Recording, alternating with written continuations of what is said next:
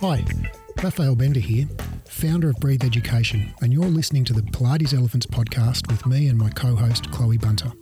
There are many things that are awesome about the Pilates industry. However, many of the practices we take for granted are out of date or just plain pseudoscientific. These are the elephants in the room in Pilates, and we're here to talk about them openly and honestly, and with a fair few F-bombs thrown in. This show is about debunking the myths and giving you science-based tools to become a better, happier, and more fearless teacher. If you've been enjoying the show and you want to give back, give us a 5-star rating and write us a glowing review on Apple Podcast app. That'll help other instructors find the show and let us know we're making a difference. Hey, Chloe. Hey, Raph, how you going? Yeah, I'm awesome. How are you? You're awesome. I'm good. Yeah, I'm good. You enjoying lockdown? Not so much, which is why I'm not going with awesome. The first week I was like, yeah, okay. The second week I was a bit like, it feels a little mundane. Yeah, I feel, I'm single person living by myself, without my family, very, very close. They're close-ish, but not close. So yeah, it's been interesting. I mean, I've got my hilarious kittens and they've definitely been keeping me busy. But it was exciting I think I've seen some news come through in the last hour that looks like we will be coming out of lockdown as planned at the end of this week. So yeah, that's awesome. Yay. And I think I'm quite acutely aware too that there's a lot of people that it's really tough for. And particularly in our industry, people who've had to close their studios and gyms, etc. So I think a lot of the industry are feeling it. But I'm also stoked to see how they just seamlessly went back online. It was like, okay, cool, let's go. And all my teacher friends who I've spoken to, the clients of their studio were just straight away booking to be online. So that's really cool. Yeah. So yay to that part of the industry. I think Pilates has done that so well since 2020, which is really exciting. Yeah, I think there's been a tectonic shift in the industry, and I think we're going to continue to see that over the next 12 months towards online. And I don't think the face-to-face delivery of Pilates will ever go away, but I think online's going to have a huge part in the future of the industry. Totally, and I love the influence that online has had on the industry as a whole, looking at things like hands-on assists. Do we need to do them anymore? No, like we just really don't. I get that for some people, they still see it as important, or maybe they feel that for their client base, it's important. But I know for myself, I will never go back to doing hands-on assists. And a lot of the teachers that have been in the industry as long as me, if not longer, have also come to that conclusion. So more self-efficacy for clients. Guess what? They can do it without me needing to manhandle. And maybe just even thinking about it, a bit more respect for personal space and all those sorts of things. Like I actually don't feel the need to step into someone's personal space like that anymore, which for me has been a big shit. Yeah, I really enjoy it and love seeing where my clients have been going without me, hands-on assisting them. So there you go. I used to be really big on hands-on assists, and had an interesting conversation with the Q&A group a few weeks back about it. And, we're just kind of hearing people's different experiences, both giving and receiving hands-on assists. And a couple of people's, we're talking about, should you ask permission, was the question that we're talking about. And a couple of people saying, yeah, I always ask permission and, that's all good. And then one woman spoke up and said, well, actually, I'm in this class where the instructor always asks permission, and I don't want hands-on assists, but I also don't want to speak up and say I don't want hands-on assists. Yeah. And then someone else, and so that sort of really made me think. And then someone else said, well, yeah, what I do is I actually have on my intake form, when people first come to the studio, would you like hands-on assist? Yes, no. And I thought, what a brilliant idea, because that way people can kind of in a safe sort of anonymous, semi-anonymous way say, whether they want it or not. I had that when I went to a massage therapist somewhat recently, because something I really hate is when I go to the massage therapist and I'm trying to relax there and they're talking to me. Oh, how was your weekend? Blah, blah, blah. Yes. I'm the same. I'm the same. I'm the same when I get my hair cut. I don't want them to talk at me. I just want to I'm the same when I go and get this. I sometimes go and get this LED light thing at the beautician, and I just want to be left alone, but they feel like they need to come in and check on me and talk to me. And by that stage, I've gone into this just beautiful, chilled out, meditative state, and they totally bring me out of it. But I feel uncomfortable saying, "Can you not talk to me?" Yeah. Well, I think this massage therapist that I go to now, just about the main reason I go there is because when you fill out your form online and book it, that says like, do you prefer conversation or silence? Wow. And so I just got to tick, no, I prefer silence. And it's like, yeah, basically didn't say a word the whole time. It was awesome. Yeah. So I reckon, yeah, we could, I think, just what you said, we're saying about hands-on assists, that I think even if you're somebody who, asks permission, it could well be the case that a lot of the people who are there silently accepting your hands-on assists possibly don't want them, but are too sort of awkward to say it. Yeah. And Raf, another way I've seen that facilitated really well was in a yoga class that I went to quite a few years back now. Basically, when we were all at the start of the class, and I think we were all just in like a child's pose, and she went around and gave us all a card, and basically you could choose to either put the card up a certain way. There was a card up, which has I think it had a little hand on it, or down. And you left it up if you wanted hands-on assists, and you left it down if you didn't. And that was a really lovely way to do that too, because it gave you autonomy, and she would only give you a hands-on assist if the card next to you had the little hand facing upwards. Isn't that cool? Yeah, that's awesome. At Breathe Wellbeing, the studio I started more than a decade ago, we had this crazy system where to get into class, because we only had a certain number of spots in the class, we had these little pewter Buddhas and turtles, little figurines about an inch tall, that one of the owners had got from Bali. And so basically you came in, you swiped in your Mind Body Online tag, and then you got your little Buddha if you were doing yoga, or your little turtle if you were doing Pilates. And then you had to go in and give that to the instructor or stick it next to your mat. Because we'd had a couple of incidents where we had the class was full, and then someone else came in and they had their booking, and they came in and was like, oh, we've got one too many people in the class, so how do we manage that? And anyway, but what we found was it was such a terrible system, even though the Buddhas and turtles are really cute, is that basically the instructors would always forget to collect them, and clients would just stick them in their handbag when they went to get change. And so people ended up having 20 of these things at home, because every night they'd get home after class and be like, oh, what's this Buddha in my handbag for? And so anyway, it was just a terrible system. So that's just one of the things you learn as you go along. It's so funny, we do learn. But yeah, so okay, well that's really cool. So I think there's it's a deeper discussion. It's something to think about. It's definitely a shift in the stratosphere, and in the Pilates stratosphere, and potentially in the yoga stratosphere as well, since we've had a global pandemic, and we've had to reassess how we're teaching, how close are we getting to our clients, and what do we want the new world to look like. Really, we've got a chance here to construct and maybe leave some old ways behind. And I know I certainly will be leaving. For me, I'm leaving hands-on assist behind, and for me, I'm actually leaving teaching face-to-face behind, because I really much prefer doing it online. So yeah, loving it. Okay, but today we're not talking about hands-on assist, because we already have a Pilates Elephants episode dedicated to that way back in the catalogue. So I'm sure you've already listened to it, and if you haven't, go back and have a listen. It was back in the early days, Raf. Yeah, it was back in the formative years. It was back when I was still recording from my tiny little Paddington apartment in Sydney. So right. Yeah, a bit of nostalgia there. But what are we going to talk about today? What's today's topic? Well, today's topic is, where should I be feeling this? Where should I be feeling this? Yeah. Cool. So where should I be feeling it? We can give a little shout out to Anula, really, for kind of coining the phrase, and she had a great workshop called exactly that. Where should I be feeling it? And I did that workshop, and it was awesome. And what was the answer? Where should you be feeling it? Wherever you're feeling it. I don't have to pay for the workshop. Wherever you're feeling it. Oh, okay.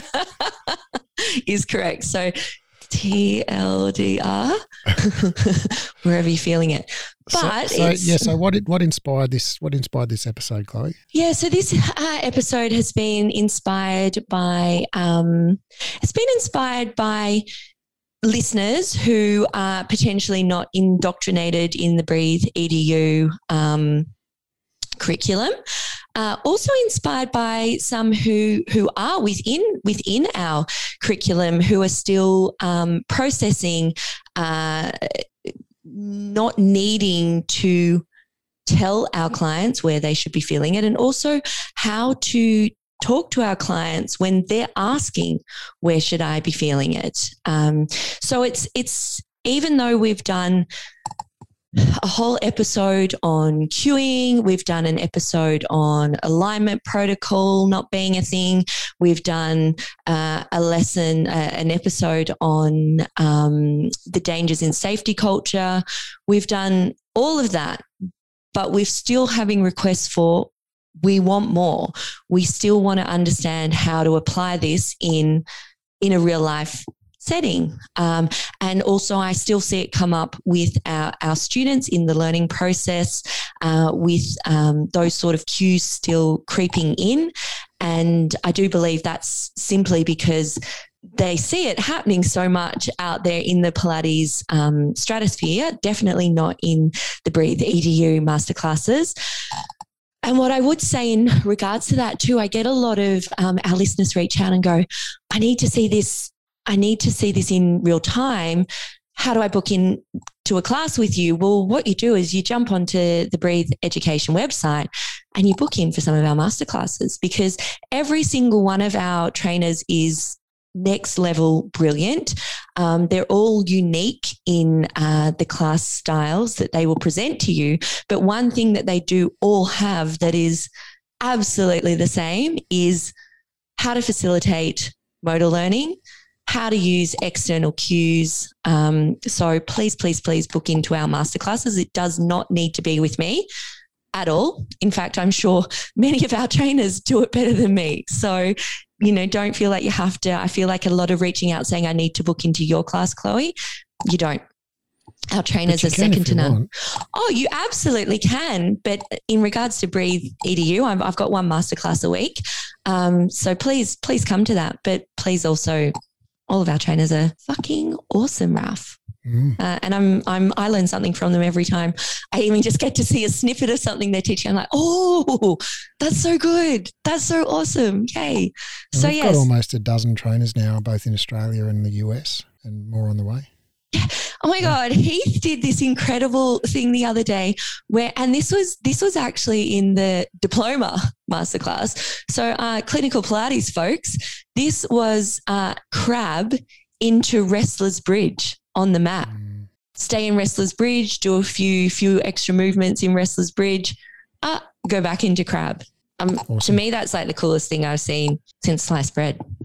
Like that was just like, I was like, oh my gosh, I bow down, Heath. Like that's inspiration. A bit of back arch and bridge on the spine corrector. Ooh, yum. Yeah. Spine corrector. No CBIC to the max 5,000, but what a freaking, that's a saying that my best friend and I have, to the max 5,000. Sometimes we say repeater if we want to really expand on it. But it just means that's really could we get a better name for it? But what a fantastic apparatus to get some backbendy deliciousness on. So where do we go? How do we chunk this to present it? Well, I think the question that I saw or heard, I can't remember if you read it to me or I read it somewhere from a listener, went something like, okay, it's sort of, I get the external cueing thing and we're telling people to wrinkle their T-shirt or push the foot bar away or whatever. But, so how do we use, two questions. One, how do I use an external cue to tell someone which body part they should be feeling it in? And two, what do I say to my client when they say, where should I be feeling this? And yeah, awesome, Raf. And also I think something on trainers' minds is, should our clients be feeling an exercise in a certain position?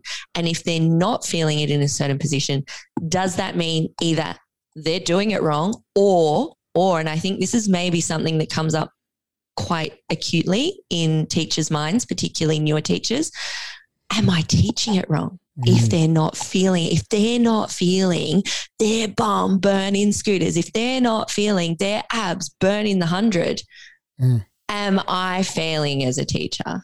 Well, let's start with that one, shall we? Yeah. Is that cool?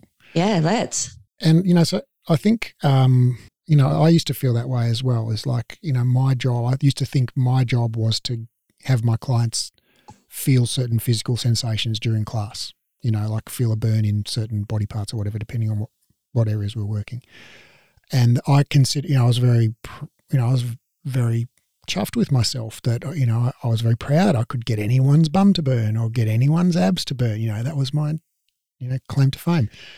Butts, abs and tries. I could get those triceps burning. That's, yeah. But I don't, now looking back, I'm pretty sure that I couldn't get anyone's bum to burn, but there were probably people who just didn't feel it and then didn't come back to my class and didn't tell me, or they smiled and nodded when I asked them, but really they weren't feeling it there, or a bunch of other things. But I think it's undeniable that not everyone feels an exercise in this in like if you ask a room full of people where are you feeling this, you won't get the same answer from everybody. Some people say, oh, it's my bum. Other people say it's my hamstrings. Other people say it's my quads.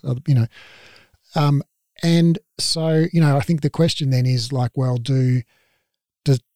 why is that? Why do I feel this in my quads and you feel it in your bum? Or why do you feel it in your bum and I don't feel it anywhere? And I think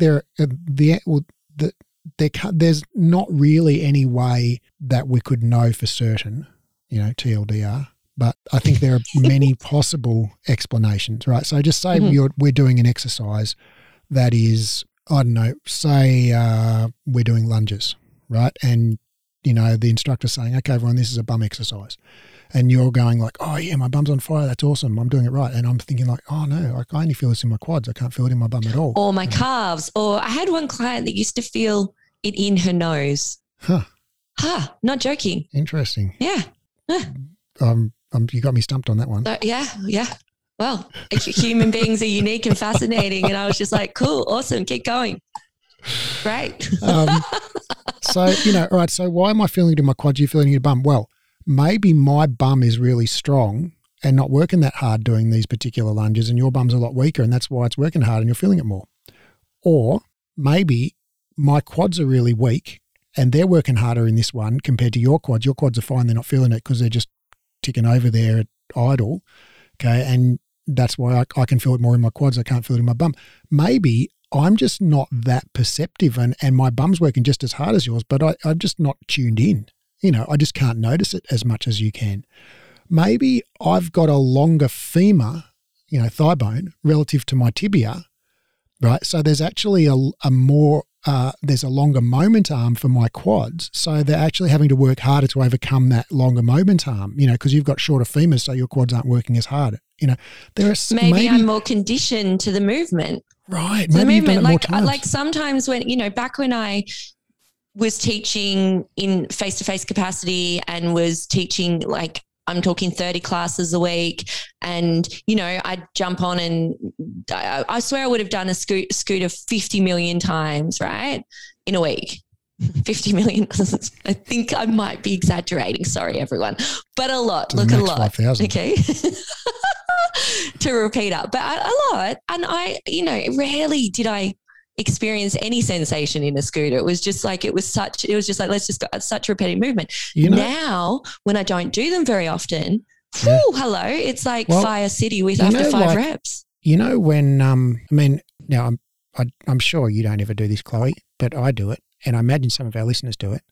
Do you ever buy a whole tub of ice cream? Like not the tiny individual. What do you mean you don't think I would do it, Raf? I buy a whole tub of ice cream all the time. You want to talk about ice cream? Oh, I love ice cream. I've got the biggest sweet tooth. Yeah. I am a sweet tooth gal since I was a little kid. So everything, my dad getting me to do anything, including going to the football when I didn't want to, or stopping crying about the fact I'd been stung by one of his bees and had a massive allergic reaction. The answer to everything was, here's a bag of mixed lollies from the corner shop. Great. Well, I'm going to file that under how to get on with Chloe. And bag of mixed lollies, and I'm like soothed. Okay, great. Psychologically soothed. That's good to know.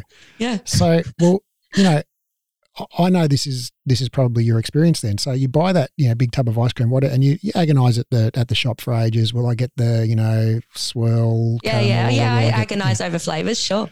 Right. And then you go home and when you've chosen just right, because you never can tell until you get open and you take the first mouthful and you're like, oh yeah. So good. Good. I think you're getting me all like Pavlov's dogs here, Raf. I'm like starting to salivate. I'm not sure if this is a thing or if Jules and I just made it up, my wife, but we like gelati. You can buy like the gelati in a tub and we get these digestives like McCavity's. They're kind of just like wheat biscuits. Oh, yeah, they're not super sweet. They're sweetish biscuits, but they're not like chocolate on one side. Yeah. And then you kind of crush them up and sprinkle them on the ice cream. So you get, it's kind of like cookies and cream, but it's not mixed in, Oh my God. Anyway, yum. So when you've got a big bowl of that, you take your first mouthful and you're like, oh yeah, this is what I'm talking about, right? Yeah. But then by the time you've chowed down like a bowl and maybe a second bowl and you're starting on your third bowl, it's like each mouthful is a little bit less pleasurable than the one before. Yeah, right? I'm with you. By the time you're almost at the bottom of the tub, you're feeling sick. You're like, why'd I do you're that? just kind of eating mechanically and you're not even enjoying it anymore. You've described my experience to a T, Rav. Yeah. And I get to that point, I go, why did I do that? Because those first few bites were out of this world amazing. Could have just stopped after that. Yeah. But you seek that same, pleasure hit again. Yeah. Obviously. Okay. This is great. Yeah. But that's I'm not sure what the name of that phenomena is. I think it's called hedonic adaptation, actually, is what it's called. So basically, hedonism is pleasure and adaptation. Basically, you get used to it. Hedonic adaptation. Right? Okay. You get used to it, right? Yeah. So if you haven't had ice cream for a while, that first mouthful is the best, right? The second one is still pretty good, but not quite as good. And then each one is, again, not quite as good. And by the time you get to the 50th mouthful, you're like, yeah, whatever, I could have a piece of celery now. I'd enjoy it just as much. Probably more at that point. You're craving celery. and really, I get to the point where I literally can't taste it. It's like I can feel the cold of it in my mouth, but I can't detect the flavour anymore. Right. Whereas that first mouthful, often the flavour just explodes. Yeah. It's like you can feel it through your whole body. It's like a massage too sometimes. Those first couple of, and you're like, oh my God, this is amazing. Then you're like, and then you kind of get to the point, I kind of get to the point where I'm like, this is just kind of annoying me now, is it? You get bored, yeah. Yeah. Okay, so we're relating this back to what, scooters? Yeah, to scooters. It's like, well, maybe you're just like super used to doing scooters and it's not it's like your 50th scoop of ice cream and you're just like, yeah, whatevs. Like I can feel my foot pushing against the thing. Yeah. Right? But it's not like setting my soul on fire. And I think anymore. I would see that. I used to have the clients, and I'm sure our listeners do too, the client that comes to you, if you're teaching 5 separate classes that week, they will be at your 5 classes. Mm. And you kind of see by the end, they're just sort of like, they're going through the motions. Yeah. And they're still laughing at your jokes, bless. But are they sort of grimacing and grabbing at their butt and whatnot like they did in the earlier classes in the week? Not really. Yeah. Or like when when you binge out on a series on Netflix or Amazon Prime or something, and it's so awesome that you discover a new series and you just love it, you love it, and you can't get enough, and then you're up to season 2, season 3, and halfway through season 3, you're like, yeah, this is kind of getting boring. No, it doesn't happen for me. What? No. I'm like, no, I love a season. I like seasons upon season. No, I'm really? Yeah, no. It's my favorite pastime watching Netflix, Rav. Really? Yeah, and I'm going back over Outlander again because it's been so long. I've got a Droughtlander. It's been so long since they brought the new season out due to COVID. I've gone back to the start. Oh, you're lucky. That's great. I'm going again.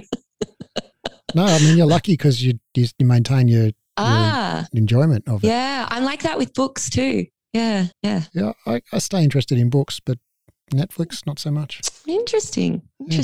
Yeah. I've got all of these things when I open it up. It's like continue watching. It's all these things I've half watched. because I watched the first half and then I got bored. Okay. No, I'm into that. But I get you on the ice cream thing. Yeah. So anyway, I mean, we're just waxing philosophical here, but which is fun to do. Quite like a wax philosophical. There are numerous biomechanical and neurological and psychological potential reasons why someone might not feel it in a particular body part. Can we talk about, Raf, something that you spoke about in one of your awesome diploma lectures, and shout out to our Diploma of Clinical Pilates. If you're interested, jump into our show notes because there'll be a link to have a chat about joining us for it. Because I'm seeing the new diploma for the first time, and I'm someone who's been through the diploma as a student. I'm someone who's taught the diploma prior to this new diploma, and getting to go through this new diploma is so fun for me to learn again and experience what you're putting out there, Raf, which is just like so awesome. And your lectures are just, I'm going to have a moment here of just praising your lectures, Raf, because they're just second to none. They just keep getting more and more brilliant. We rave about them in the toots. We're like, how good was Raf's lecture this week? But something that I'm loving all the different research I'm getting to see with you with the DIP lectures. And I loved the one you spoke about, not this week, but the week before, when we were talking about muscle tests and why they're not telling us what we think they might be telling us. And there was a great study that you talked about how different people's muscles fire in different patterns. I know that our listeners they want some, we can wax lyrical about ice cream and whatnot, but we know too that our listeners, they want a bit of a juicy, bite, a bit of substance. We can bring the substance with the wax lyrical. Put some digestive biscuits in there. That'll put substance in it. Raf, do you know what I'm eating tonight? I'm so excited. After my masterclass, I'm going to go and get ice cream and digestives, and I'm going to try and stick to one bowl just so I can keep the enjoyment factor. We'll see how it goes. Well, if you'll have more enjoyment, I reckon, in that tub of ice cream, if you have a bowl and then wait a few days and have another bowl and then and do that rather never than done it again. Never done it in my life, but I'm willing to do an experiment. Let's do it as an experiment. Right. So I'd love you to talk about that paper. Have you got that somewhere to hand? Yes. So I think you're talking about a paper where we talked about the prone hip extension test. Yes. Where basically, and I did this when I did my Stop Pilates Injuries and Special Populations training. And one of the things that we learned there was, you basically to test whether someone's glutes are firing, and we're told so basically. Hey, and everyone, by the way, Raf, some people might not be able to see what you visually just did there. Yeah, can you just verbalize air quotes, please? Well, basically, anytime I say glutes are firing, just assume that I'm putting air quotes around it for the rest of eternity. Just in case for editing purposes, something happens and you go out with there were air quotes. Continue. So we were taught, and I imagine this is pretty common in a lot of Pilates and physical therapy and whatever, where you're taught basically you lie the person on their tummy, okay, and then you put one hand on their low back and one hand on their glute and one hand on their hamstring. And I'm not sure how you meant to do that, but wait, how many hands have you got? Well, I can't remember how we did it. Whether we did like multiple tests. You went octopus. One with the hand on the hamstring and one with the hand on the glute. One with the hand on the lower back and one with the hand on the hamstring. I can't remember which one. Anyway, or if you put your elbow on their butt and your hand. I can't remember. Doesn't matter. But basically, you wanted to palpate, okay, which just means to feel their lower back muscles, their glute muscles, and their hamstring muscles. And so this test is relying on someone else's feeling just with their hand. Unreliable. This is so. I'm sorry, but throw it out. Yeah. Throw it out the window. Yeah, it's low quality. Throw it out the window. And then basically they lift ask them to lift up one leg. So lift your right leg, for example, and you're palpating their right glute and their right hamstring, and you can feel, or you think you can feel, whether their glute fires first or their hamstring fires first or their low back fires first. Now, all of those muscles are needed for that movement, because you're low back muscles stabilize your pelvis, as in stop it moving. Your glutes and hamstrings extend the hip. So they're all recruited, but it's the order of how, which comes first, second, and third. And I was taught that it should be the glutes first, and I can't remember what it was, the hamstring second or the low back second, but, it was the glutes first. That was the big takeaway in my mind. Yeah. And that's based on some research by Vladimir Yonder in the 1950s. But basically, there's a study from 2004. Actually, Gregory Lehman is the lead author. Woo! Shout out, Greg. It's called Muscle Recruitment Patterns During the Prone Leg Extension Test from the British Medical Journal Musculoskeletal Disorders from 2004, Lehman et al. And what they found was they basically got, I can't remember how many, let's say 50, healthy volunteers with no back pain or whatever, and they put electrodes on their muscles and got them to do the prone leg extension test and measured which muscles fired first. And what they found was people had variable motor recruitment. So, not everybody had the same firing pattern. And these were all pain-free, healthy people with no issues. So there doesn't seem, takeaway number one, there doesn't seem to be one, idealized, quote, correct, unquote, pattern of muscle recruitment. It's just different for different people, right? Which when you think about it it's like, well, fucking duh. It's like, it's so interesting. Like, and I'm having these conversations on the daily, and it's so obvious, isn't it? But people just don't want to accept it. It's really interesting. It's like we are all clones. We're not clones. It's quite. Well, if you think about, like, some people digest dairy products easily, others don't. Some people have insomnia, others don't. Some people love running, others don't. Some people are tall and thin, some are short and wide. Like, humans are variable. Yeah. We're not all the same. Yeah. It shouldn't be such a surprise, should it? But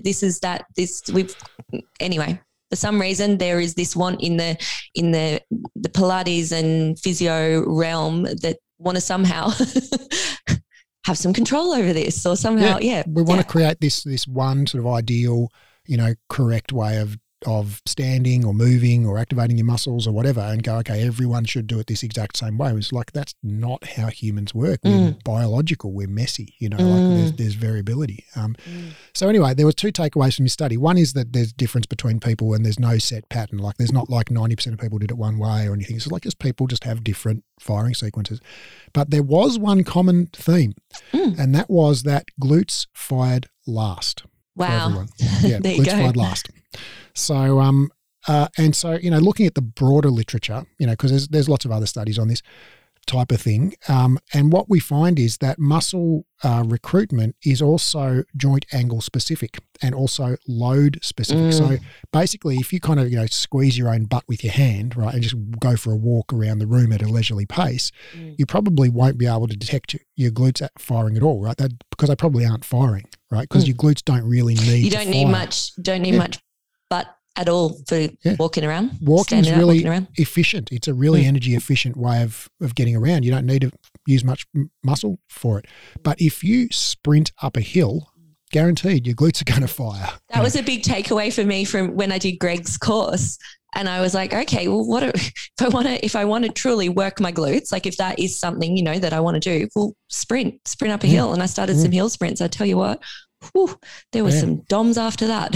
Right. And if you squat or lunge deep, you'll get your glutes going more, right? So it's joint angle specific, it's load specific, it's speed specific. If you move explosively, you're more likely to get your glutes firing because they're big explosive muscles. That's what they're for. So, so there is no one sort of idealized pattern of motor recruitment. So the person who's, not feeling it's like, why? Well, maybe then you're not challenging them at a high enough level. They're just using their hamstrings and quads because they're like in first gear. They haven't cranked up the machine hard enough yet. Yep. So I mean, there's we could go down that rabbit hole a lot further, but I think that's probably enough, don't you? Yeah, that's awesome. What a great place to take a break. I just want to quickly mention that if you've got questions, if you've got things floating around your head, question marks, maybe somebody said something at work and you're like, not really clear on what that means, but I'm kind of not confident to ask because I don't want to look kind of foolish in front of people. Well, come ask me and you won't look foolish. You'll be a hero for asking awesome questions.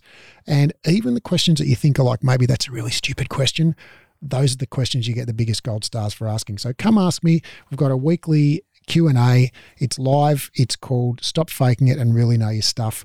There's always a bunch of great people online. There's always a great conversation, and you leave wiser, empowered, and feeling a sense of solidarity with like-minded folk. So I'd love to see you. Okay, so basically the argument for where should I be feeling it, or clients should be feeling it in a specific position, and they all should be feeling it in that, is just inaccurate. It's right. Impossible. Well, I mean, what if we go out? I mean, I think just logic, regardless of the research, like just logic should be sufficient here, right? I mean, if you and I both go out and have a glass of the finest red wine, right? It's $500 a bottle or whatever, right? We're not going to have the exact same capacity to detect the nuances of flavour in that wine, right? One of us is going to be more sensitive to it than the other. I don't know which one it would be, but there are people in the world who can taste the difference and other people who can't taste the difference. Like if take my dad out, he can't taste the difference between freaking wine and coffee, It's all the same to him, right? And so does that mean there's something wrong with the wine or something wrong with the coffee? No, it's just like his nasal passages don't work properly and he can't detect those nuances of flavour. It doesn't mean the flavour's not there, and I think that's the same, in anything. Like some people are more sensitive to chili than others, right? Other people can chow down on whole, chili peppers and with the pips in and all, and some people just, if someone's waved a chili near the dish while it was cooking sometime, they can't, they can't eat it. And that's just a normal variation in human sort of sensory sensitivity. Some of us can listen to a music track and hear a parse, P-A-R-S-E, sort of like separate out and hear like, oh, I can hear what the hi-hat cymbals are playing, and I can hear the snare drum, and I can hear the bass drum, and I can hear what the bass guitar's playing, and I can hear, the rhythm guitar and the lead guitar, and others can't hear any of that separate stuff. They just hear like kind of a wall of sound, right? Oh yeah, and they go, I don't know, it just sounds good, whatever. That would be me. Right. But that doesn't mean that the detail's not there. It just means, some people are better at detecting it than other people. Some people are more tuned in. Some people can look at a work of art and see nuances and layers and depth, and other people just says like, I'm not even sure if it's right way up or not. Okay. So I'm hearing all of that, but then what I'm hearing is potentially some of our listeners going, well, does that therefore mean our clients lack proprioception or lack body awareness? And isn't it our job, and please air quotes, isn't it our job to educate our clients on being able to tap into that feeling, being able to, like I've heard this a lot from Pilates instructors in the stratosphere. Yeah, what a great, and I think that's a really, like, it's a serious question worth answering. I think that's a legit question. Is that our job? Well, for me, no. For me, and sometimes I do think, Graf, what is our job is almost like a bit of a personal answer as well. But what I think our job is, and what I think, when I'm prepping our students to go out there and be grads and go out there into the stratosphere, I think our job is to facilitate an empowering and fearless movement experience for the human beings in front of us. Okay. So to me, looping in micromanagement of their bodies, or telling them where they should be feeling something, or telling them they're inadequate, or letting them feel that they're inadequate because they're not feeling something in a certain position or this or that, to me goes against that. That's sort my of like take. If you came to my restaurant and I was the waiter there, and you ordered a particular dish, and then I came in and said, "Oh, Chloe, how's your dish? Can you taste the overtones of blah blah blah in the dish?" And you're like, "No, I can't taste that." And if I said, "No, well, that means you're tasting it wrong. You need to taste this." Yep. Yeah, totally. It's kind of the same. It is kind of the same, for sure. And we loop this into as well, and we may have spoken about this on one of our other podcast episodes, but teachers, instructors asking clients to squeeze a particular muscle part in order to help them activate and feel it. Mm-hmm. Yeah, like squeeze your bum, as you're doing some sort of hip extension, or squeeze your whatever. Mm-hmm. In a sense of trying to get someone to feel it in a certain position, and therefore ultimately, I'm assuming that's because we want to make them stronger. Should we address that as well? I think we should touch back on that during this discussion, that's ineffective as well, and why. I think that kind of loops into, I guess, my thoughts on, that question of like, well, is it actually our job to help people become more body aware? And I respect that question. I think it's a genuine question, and I think it's kind of complex when you think about it. Like, because Joseph Pilates does talk a lot about body awareness, in his writings, and at the same time, he also talks a lot about animals and moving like moving like a cat. He talks about flow state. Really, there's a lot of description of flow state. Yeah, he talks about young children, moving naturally and stuff. And so, and we also talk in Pilates a lot, and Joseph talked about this as well, about ease of movement and efficiency of movement, and natural movement, and preparing people for tasks of everyday life so that, they can move unconsciously and gracefully, and all of that stuff goes, along with the idea of moving like an animal, basically. Like if, I think a cat is the perfect example, because they just, I think most people would agree that, sometimes cats are a bit foolish, but most of the time. Oh, Raph, I really hope everyone that's listening, please jump on to Chloe and the Cats. That's Chloe without an H. If you want to see some cats acting foolishly, there is a whole Instagram page of them. But they're hilarious, but they're very, I see what you mean. They're graceful. They're very graceful. Even when they're doing hilarious, foolish things, they seem to do it with this level of fluidity. Right. They move beautifully. And, if you just, go up onto YouTube and watch footage of like pumas or lions or tigers or panthers, we know that or whatever. JP used to love to go to New York Zoo and watch the big cats. They just move like, liquid butter being poured, like they're just beautiful to watch. And, I don't think any of us would believe that those cats are thinking about squeezing particular muscles as they move. Mm. And in fact, what we know from research, a lot of research in motor learning about, what it means to move efficiently and skillfully in doing some activity, moving beautifully in dance or, martial arts or whatever, is that as you become more skilled and efficiency, the actual definition of efficiency is doing more results with less effort, right? That's what efficiency means. It means using less effort to achieve the same result or a better result. And so that means, in the context of Pilates, well, it means you can move the carriage or your body or the straps or whatever the same distance at the same speed using less effort, right? That's the definition of efficient.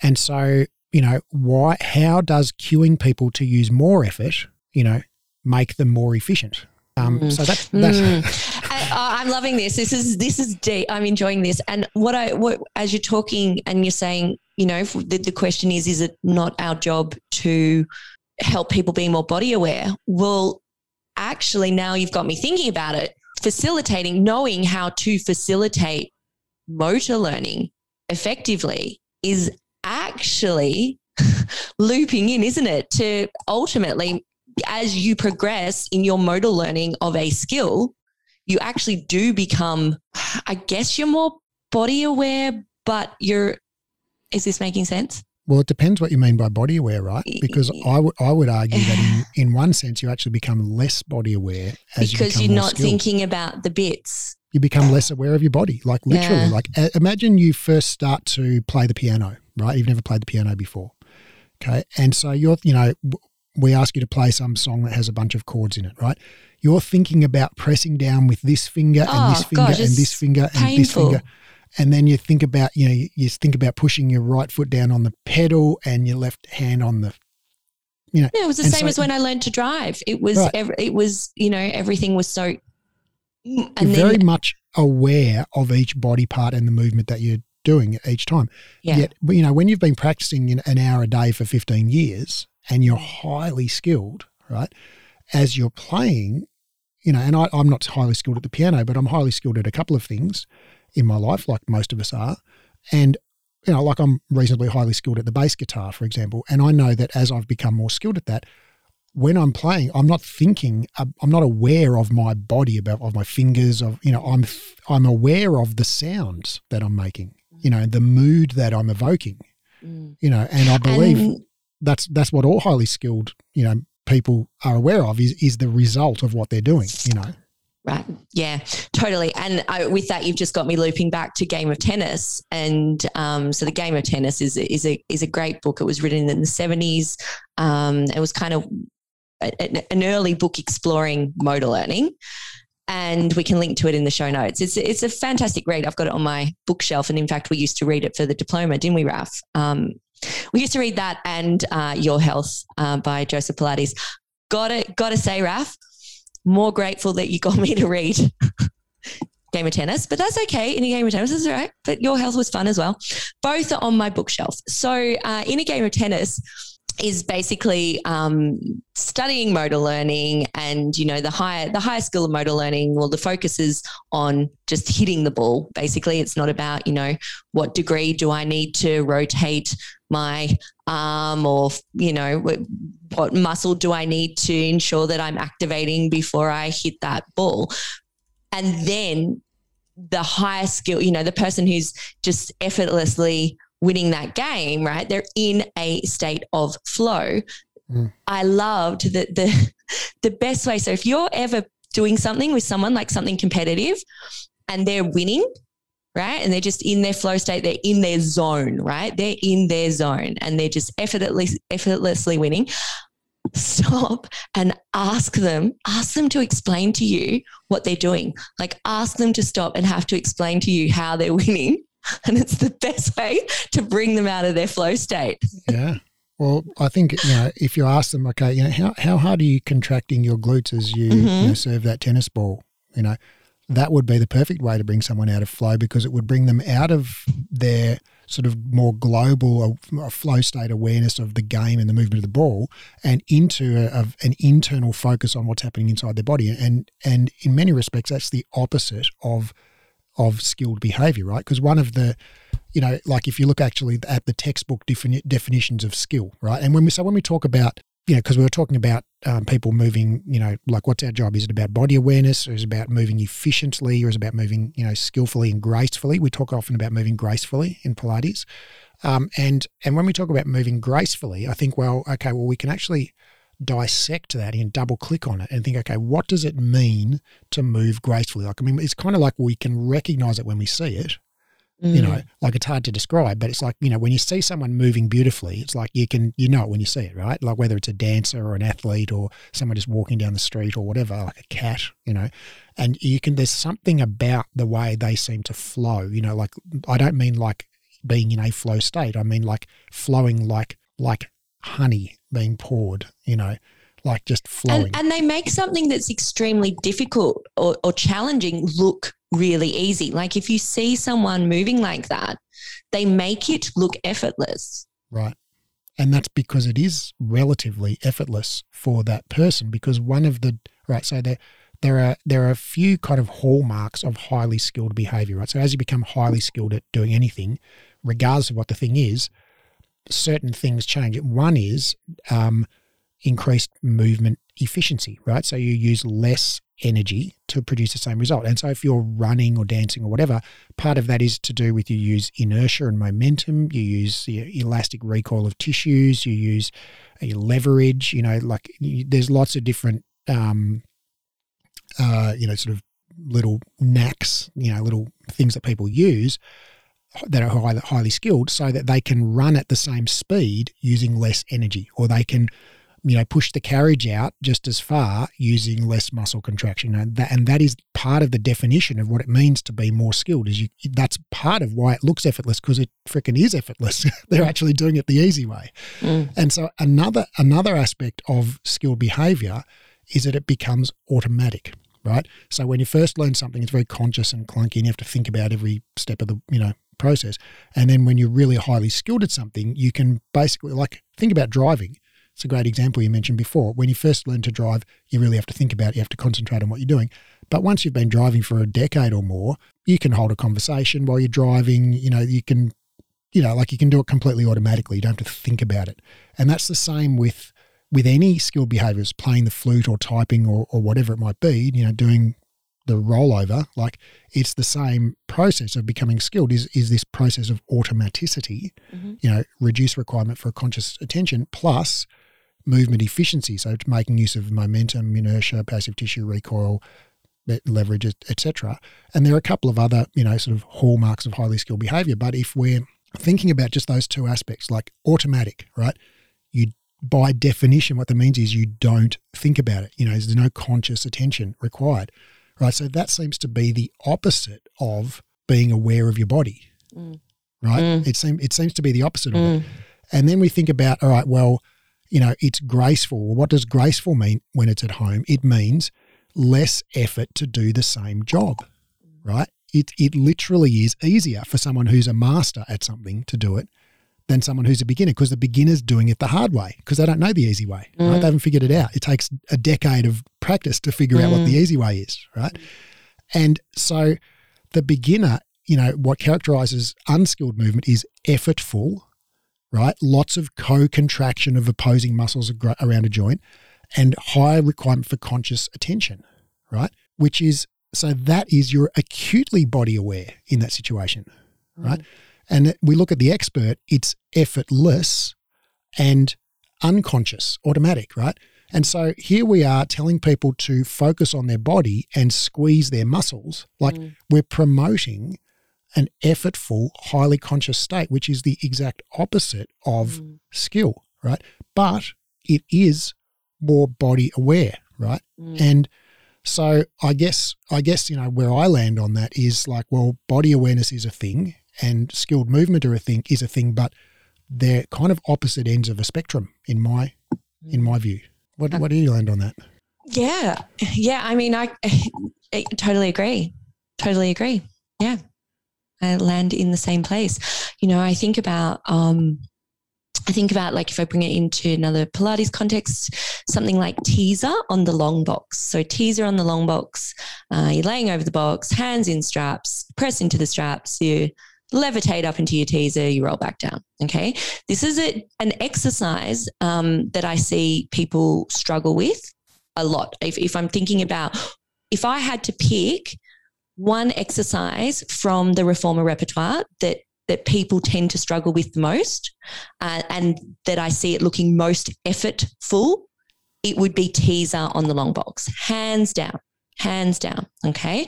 And what's interesting is I remember when I very first learnt teaser on the long box, and I felt like I was going to get pulled backwards off the box. I was going to fall. I was like, what the hell is this? This is outrageous. What are you asking me to do? You're asking me to sit up whilst pushing into straps while the load is pulling me back from behind. Say what?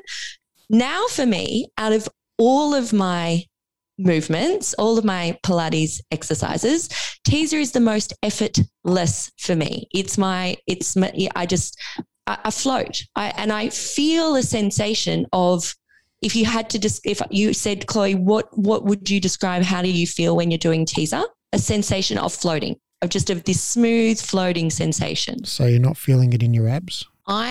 To be honest, when I do a few reps, absolutely, I do start to feel some work in my abs, but I'm not thinking about where should I be feeling it and should the ultimate goal be I get an ab burn, right? My sensation is just a smooth floating sensation. It feels effortless. Absolutely, the more reps I do, the more my abdominals start to fatigue. So, all right. So but maybe what I see with cueing, et cetera, that goes wrong with that. So this is my key tip for cueing with teaser, is not bloody Okay, start to activate your abs. Now roll up vertebra by vertebra, but everyone says vertebrae. You're asking them to roll up bone by bone. Please say vertebra. If you're going to say it, don't say vertebrae. Anyway, vertebra by vertebra. Make sure you're engaging. Oh, okay. Take it into the right. That is a great way to just get people to choke halfway up in their teaser and just not be able to get up. Okay. Give the focus. So I know that people really want some more external cues from us. Push into the straps. All the focus needs to be on those straps. Nothing else. Don't think about anything else in your teaser but those straps. Dig into the straps. Push into the straps. Give me more strap. There you go. You're in your teaser. Roll down. Keep some tension on the straps. Keep some tension on the straps, because doing that will actually control your descent back to the box. If you keep continual tension on the straps as you're going back, and at the last moment you release the tension from the straps, you're back in your start position. So that's your teaser success right there. Raf, you were gonna say something? Oh, I've lost whatever it was. Oh, I was I'm say, sorry. No, it's fine. No, that was really, really great what you said, that basically when you're pushing into the straps, and this goes with the motor learning literature, that, you know, when you focus on a result of the movement, you know, the movement of the straps is a result of how you're moving, and that is something that is outside your body, and that is a result of the movement. Basically, you're focusing on the goal, the outcome, and then you hand over the task of planning, you know, the muscle activation and whatever, to your premotor cortex, and let that happen outside of consciousness. You know, so it still happens. It just, you don't do it consciously. You don't do it in your frontal cortex. You do it in your motor cortex, and so then that results in a more efficient movement. You know, you can get more result for less effort. Amazing. So, yeah. Oh my gosh, that was just such a perfect summary, Raf. Also, I had success outside of Pilates. I was thinking about, and I'm sure this was in, again, as I said, I'm loving the diploma, and I'm getting little juicy nuggets each lecture. And I loved, it might have been a few lectures back now when we were, again, looking at motor learning and taking a deeper dive into motor learning. And when we're talking about things like running, for instance, focusing on something in the horizon or on the horizon, like focusing on a distance goal, helps you more so to continue, you know, than thinking about your stride, or should your heel be striking before your toes, or etc. And I've actually been using that really effectively with my runs lately, because I've been a bit deconditioned with my running. I haven't been doing as much. So running's gone from feeling like, yay, fun, I really love this, to am I going to have a heart attack or throw up? It's being a bit dramatic, but it has actually been how my runs have been feeling. And, you know, we've had discussions before. I love running. It's very good for my mental health as well as my physical health. I would say I probably use it for my mental health more so than my physical health. But I love that I get both from it. But I've noticed that I've needed extra motivation of late, because it feels fucking tough again. So what I've been doing is really tapping into that. And when I've been feeling like, because I know there's more in my tank. It's literally just a motivation thing at the moment, because it's not flow state for me anymore. And I know I can run further than what I think. But I get all up in my head like, oh, no, oh, this sucks. Oh, you can stop. So what I've been doing is I've just been using external markers, and I've been like, okay, cool. Well, there's a park bench up there. I reckon I can easily get to that park bench, right? And literally as I'm running, I'm clearing my brain of anything else, any other chit chatter, whatever, and I'm just eagle-eyed focused on that bench. And it's interesting because, of course, I can get to the bench. As I start to get close to the bench, guess what? I find another marker. Right? Because I know I can make it to the bench, and all I do is I focus on that marker, and it has exponentially increased the range of my run and keeping moving as opposed to stopping. So, I yay, think science. you're doing a couple of things there. One is you're setting yourself small goals and breaking a bigger goal into small goal and trying to semi-tricking yourself. That's like, okay, I'm only going to run to the bench, then I'm going to stop. And it is like, a bit of a trick, isn't it? Yeah. Even though you know it's you tricking yourself, like it still works somehow. It does. I do that when I run as well. I don't use the bench. I just say I'm going to run, another 500 meters or whatever on the treadmill, like X number of calories on the treadmill or whatever. But the other thing you're doing is you're focusing outside your body, right? And we know that when you focus outside your body, you don't focus on your body, so you're not. So it's the same as being distracted, right? So you're distracted from body sensations, and we know that perception of effort drives fatigue. So when you have a high perception of effort, so basically fatigue is perception of effort, divided by intensity of work, right? So if you're not working very hard and you perceive it as very hard, then you'll perceive yourself to be fatigued. Wait a second. If you're not working very hard, say it again, sorry, Ralph. Right. So if you just say you're jogging along on a flat surface really slowly, right? Yep. And you're going, holy hell, this is hard work. Right. Your brain then concludes, oh, I must be fatigued, right? That's happening. Because you can feel like I'm not contracting those muscles very hard, but yet I'm feeling really, this is hard work, right? Uh-huh. So therefore I must be out of shape and fatigued. Right. So your brain then goes, oh, well, you're fatigued. So fatigue is I've oversimplified a little bit, but it's basically, perception of effort divided by actual effort. Okay, there's a difference between those things because, think about it. As you get more and more fatigued, if you start working out, right, when you're fresh, you put in a big effort, it doesn't feel that hard, you don't feel fatigued. As you get more and more fatigued, you're trying really hard, but you're actually not pushing as hard as you were at the start because your muscles are fatigued, right? So you're not contracting those muscles as hard as you were, but it feels harder, and that's the information that your brain uses to tell that you're fatigued. So if you distract yourself and don't notice the effort, right, you have less perception of effort, well, that reduces fatigue. Right? And we find that people can run further when they're listening to music or watching a video on a treadmill, obviously, compared to if they're concentrating on their breath or concentrating on their Okay, I'm having a moment. I'm having a moment here, Ralph. I'm having a moment. I'm having a little ding. Hopefully it was worth how much. I'm giving that way too much weight now. But so what I'm hearing here, so that's absolutely what I'm doing running. Now, looping back to the Pilates class. Mm-hmm. So instead of telling your clients where they should be feeling it and to squeeze this and engage that and activate this and align this, if you want to get more juice out of your clients, maybe you should be pumping some tunes and giving them some fun stories to distract them and maybe giving them some little challenges like, let's go for 3 rounds of and then keeping them inspired towards the end of that round. I know you can do it. You've got a little more juice in your tank. Let's go. Like we should be flipping it that way, right? If our ultimate goal is that we are concerned, are our clients getting a good workout?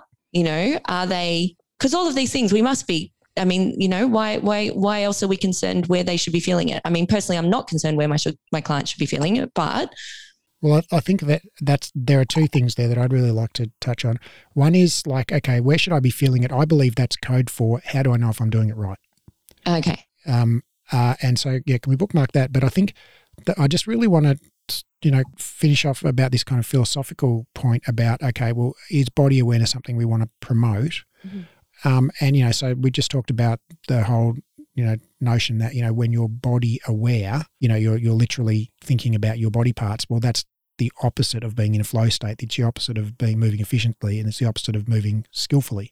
Mm-hmm. But it depends what we mean by body aware. So maybe, when we, if we said, there's some high level martial artist walking down the street and you see them, they walk and they're moving so effortlessly and fluidly. They're just walking down the street, not doing anything special, but the way they walk, you think, oh, that person's an athlete. You can kind of tell, or maybe they just come and sit down at a table or something and the way they sit down tells you it's like they're spot a dancer a mile away. Yeah. Like their balance is perfect and they don't plonk onto the chair. They kind of, lightly touch the chair and then, it's like it just, beautiful to watch. Well, would you say, if that person was not thinking about their body whilst they were moving that way, would you still say that they're body aware? Like that. So they have a high, in one sense, they have a high level of non-conscious awareness of where their body is in space, and how their muscles are moving and all of that. They're not thinking about it, right? But it's there, like their motor cortex is aware of where their arms and legs are and all of that. And so they manage to balance perfectly and move gracefully and all of that. But they're not, their prefrontal cortex is not aware, because they're thinking about something else. So I guess if we would class that as being body aware, right? So they're not literally consciously aware of their body, but their non-conscious parts of their brain that plan movement are highly aware of where their body is and is doing a great job of planning it. Well, I think, if you want to call that body awareness, I think, we should be promoting that, because that's, I think that's a good thing, and it's a good feeling to be able to do that. But if we think of body awareness as literally thinking about your body, then I don't necessarily agree that we should be promoting that. Well, hopefully this has given our listeners a lot of food for thought. I don't think I've ever thought about it so philosophically before, ever, Raf. Ever. I'm still thinking about that ice cream with the crumbled biscuits on top, if truth be told. There's an IGA supermarket in Brunswick that has chocolate nougat double flavoured tub of gelato. Highly recommend. Yum. Okay, so you did bookmark something. What did you bookmark? Where should I be feeling it is, I believe, is a lot of times code for how do I know if I'm doing it right. Okay, so we've spoken, right. Okay, so we've been speaking a lot from the teacher's perspective, and we haven't yet addressed when our client asks us that. Yeah, so like when a client asks you, where should I be feeling this? Well, I reckon a lot of the time that's because the client's like, well, I don't know if I'm doing this right. So, if you tell me I'm meant to be feeling it in one place and I'm feeling it in somewhere else, that tells me I'm not doing it right. So, whereas if you tell me I'm meant to be feeling it somewhere and I'm like, oh yeah, that's where I am feeling it, that means, oh, good, well, I'm doing it right then. So I reckon in that case, because clients come in and they want to know if they're doing it right. Like we all want to know if we're doing things right when we do them. And so if we simply give them alternative criteria to know how they're doing it right, often they're very happy with that. So if a client says to you, where should I be feeling this? And instead of saying in your abs or whatever, you say, well, you're doing it right if the straps are moving at an even pace, right? Or you're doing it right if when the straps come together, they're at the same height. Or you're doing it right if the carriage is moving silently. Or, just give them some other criteria, right, that it doesn't tell them where they're feeling it, but says like, okay, if you observe this happening, that means you're doing it right. Well, in my experience, a lot of people are like, oh, great, okay, cool. Yeah, I absolutely, for me, it really depends who the individual in front of me and what sort of rapport I have with them. I have been also known to say, where are you feeling it? And wherever they're feeling it, validate it. Awesome, fantastic. And that has worked really effectively for me as well. I have got myself inadvertent, the flip side is when you accidentally say something like, oh, my bum's really burning, or you're joining in with someone, as an instructor, sometimes, you're doing a bit of the class with them or something and you're just like, oh, my bum's really burning. Wow, we're all getting a good bum burn. Oh, it's the worst thing you can possibly say because you've basically, it's just another way of telling your clients where you should be fit. Yes. And then without fail, Raf, I've then had someone say, oh no, I'm not feeling it there. I'm not feeling it. What am I doing wrong? So you've got to be really mindful of also saying, like having those words come out of your mouth. So, because then they will feel like they're not doing it right. But yeah, I love that whole giving them, and a lot of the time I will say to my clients, you're doing everything like fantastic, like perfect. That's awesome. You're killing it in that movement, rah, rah, rah, and you're doing it great. So yeah, both works. Good talk. Awesome. Do you think we've ticked it off? What's your favourite flavour of ice cream? My favourite flavour of ice cream? No, not fussy. Like them all. Are you Literally. plain sort of vanilla, chocolate, strawberry sort of person, or are you more like connoisseur? No, I like connoisseur. Swirl, Yeah, I like something a bit fancy. hokey pokey, salted caramel mixed with chocolate fudge sundae. Raph, I'm really hungry. I haven't had lunch yet. What are you doing to me? So we're wrapping up, are we, Raph? We're wrapping up? It kind of feels that way. Okay. I feel like we've covered it all. So let's bring it full circle. Where should I be feeling it? Well, when the straps come together evenly at the end of the movement, you know you're doing it right. Or maybe you should be feeling it in your abs. I'm not sure. No, I'm just joking. Raphael. Oh, dear. Is it our job to tell a client where they should be feeling it? Well, you know what? I guess I just want to say, you know, obviously you and I agree that it's not our job to do that. But I think I think for all the reasons that we've mentioned, but I think, you know, if you're a client out there or if you're an instructor out there and you've got clients who really want to know where they should be feeling it and you really want to tell them where they should be feeling, well, good for you. You know, like, do your thing. Be proud. Like, nothing, the world's not going to end. No one's going to die from it. You know, exactly. It's just Pilates. But if you want our opinion on it, and, you know, and we've presented some of the research, feel free to do that as well. And DM Chloe your favourite ice cream flavours and let us know if you tried the digestive biscuits with ice cream thing and you like it. Let us know. I think in America they call biscuits cookies. Oh, yum. That makes them sound even yummier. Yeah. I love that. Okay, I'm hungry. Thanks, Raph.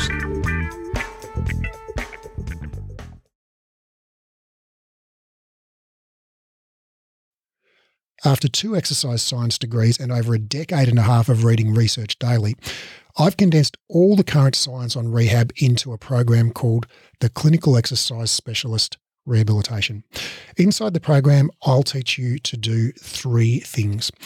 1, deeply understand how the body works. 2, confidently and expertly rehab literally any client. And 3, get results for your clients. So ultimately your clients tell their friends and you become known as the go-to expert in your area. This program is completely unlike any education you've done before, even if you've studied with us before, because of the way we've built the learning design. It's an online, flexible, skill-based learning program, which means you keep doing the skills under supervision until you're good at them. It's more of a mentorship model than a traditional course model. So rather than rushing through the content and having sort of one go at everything, you actually just practice live and we give you feedback and guidance and we dialogue and explore concepts together until you're highly skilled and confident. We just keep working the material until you get it. It's not rushed at all. It's not about ticking off the content. It's about engaging, practicing and applying it until you own it. This is a life-changing program, not some weekend certification. I've put my heart and soul into building this, and I can't wait to share it with you and help you discover your genius for anatomy and rehab. Now, because of the highly interactive nature of this program, we're only taking on 12 students worldwide. The program starts on March the 1st, and the first 12 qualified people to apply will be allowed to enroll.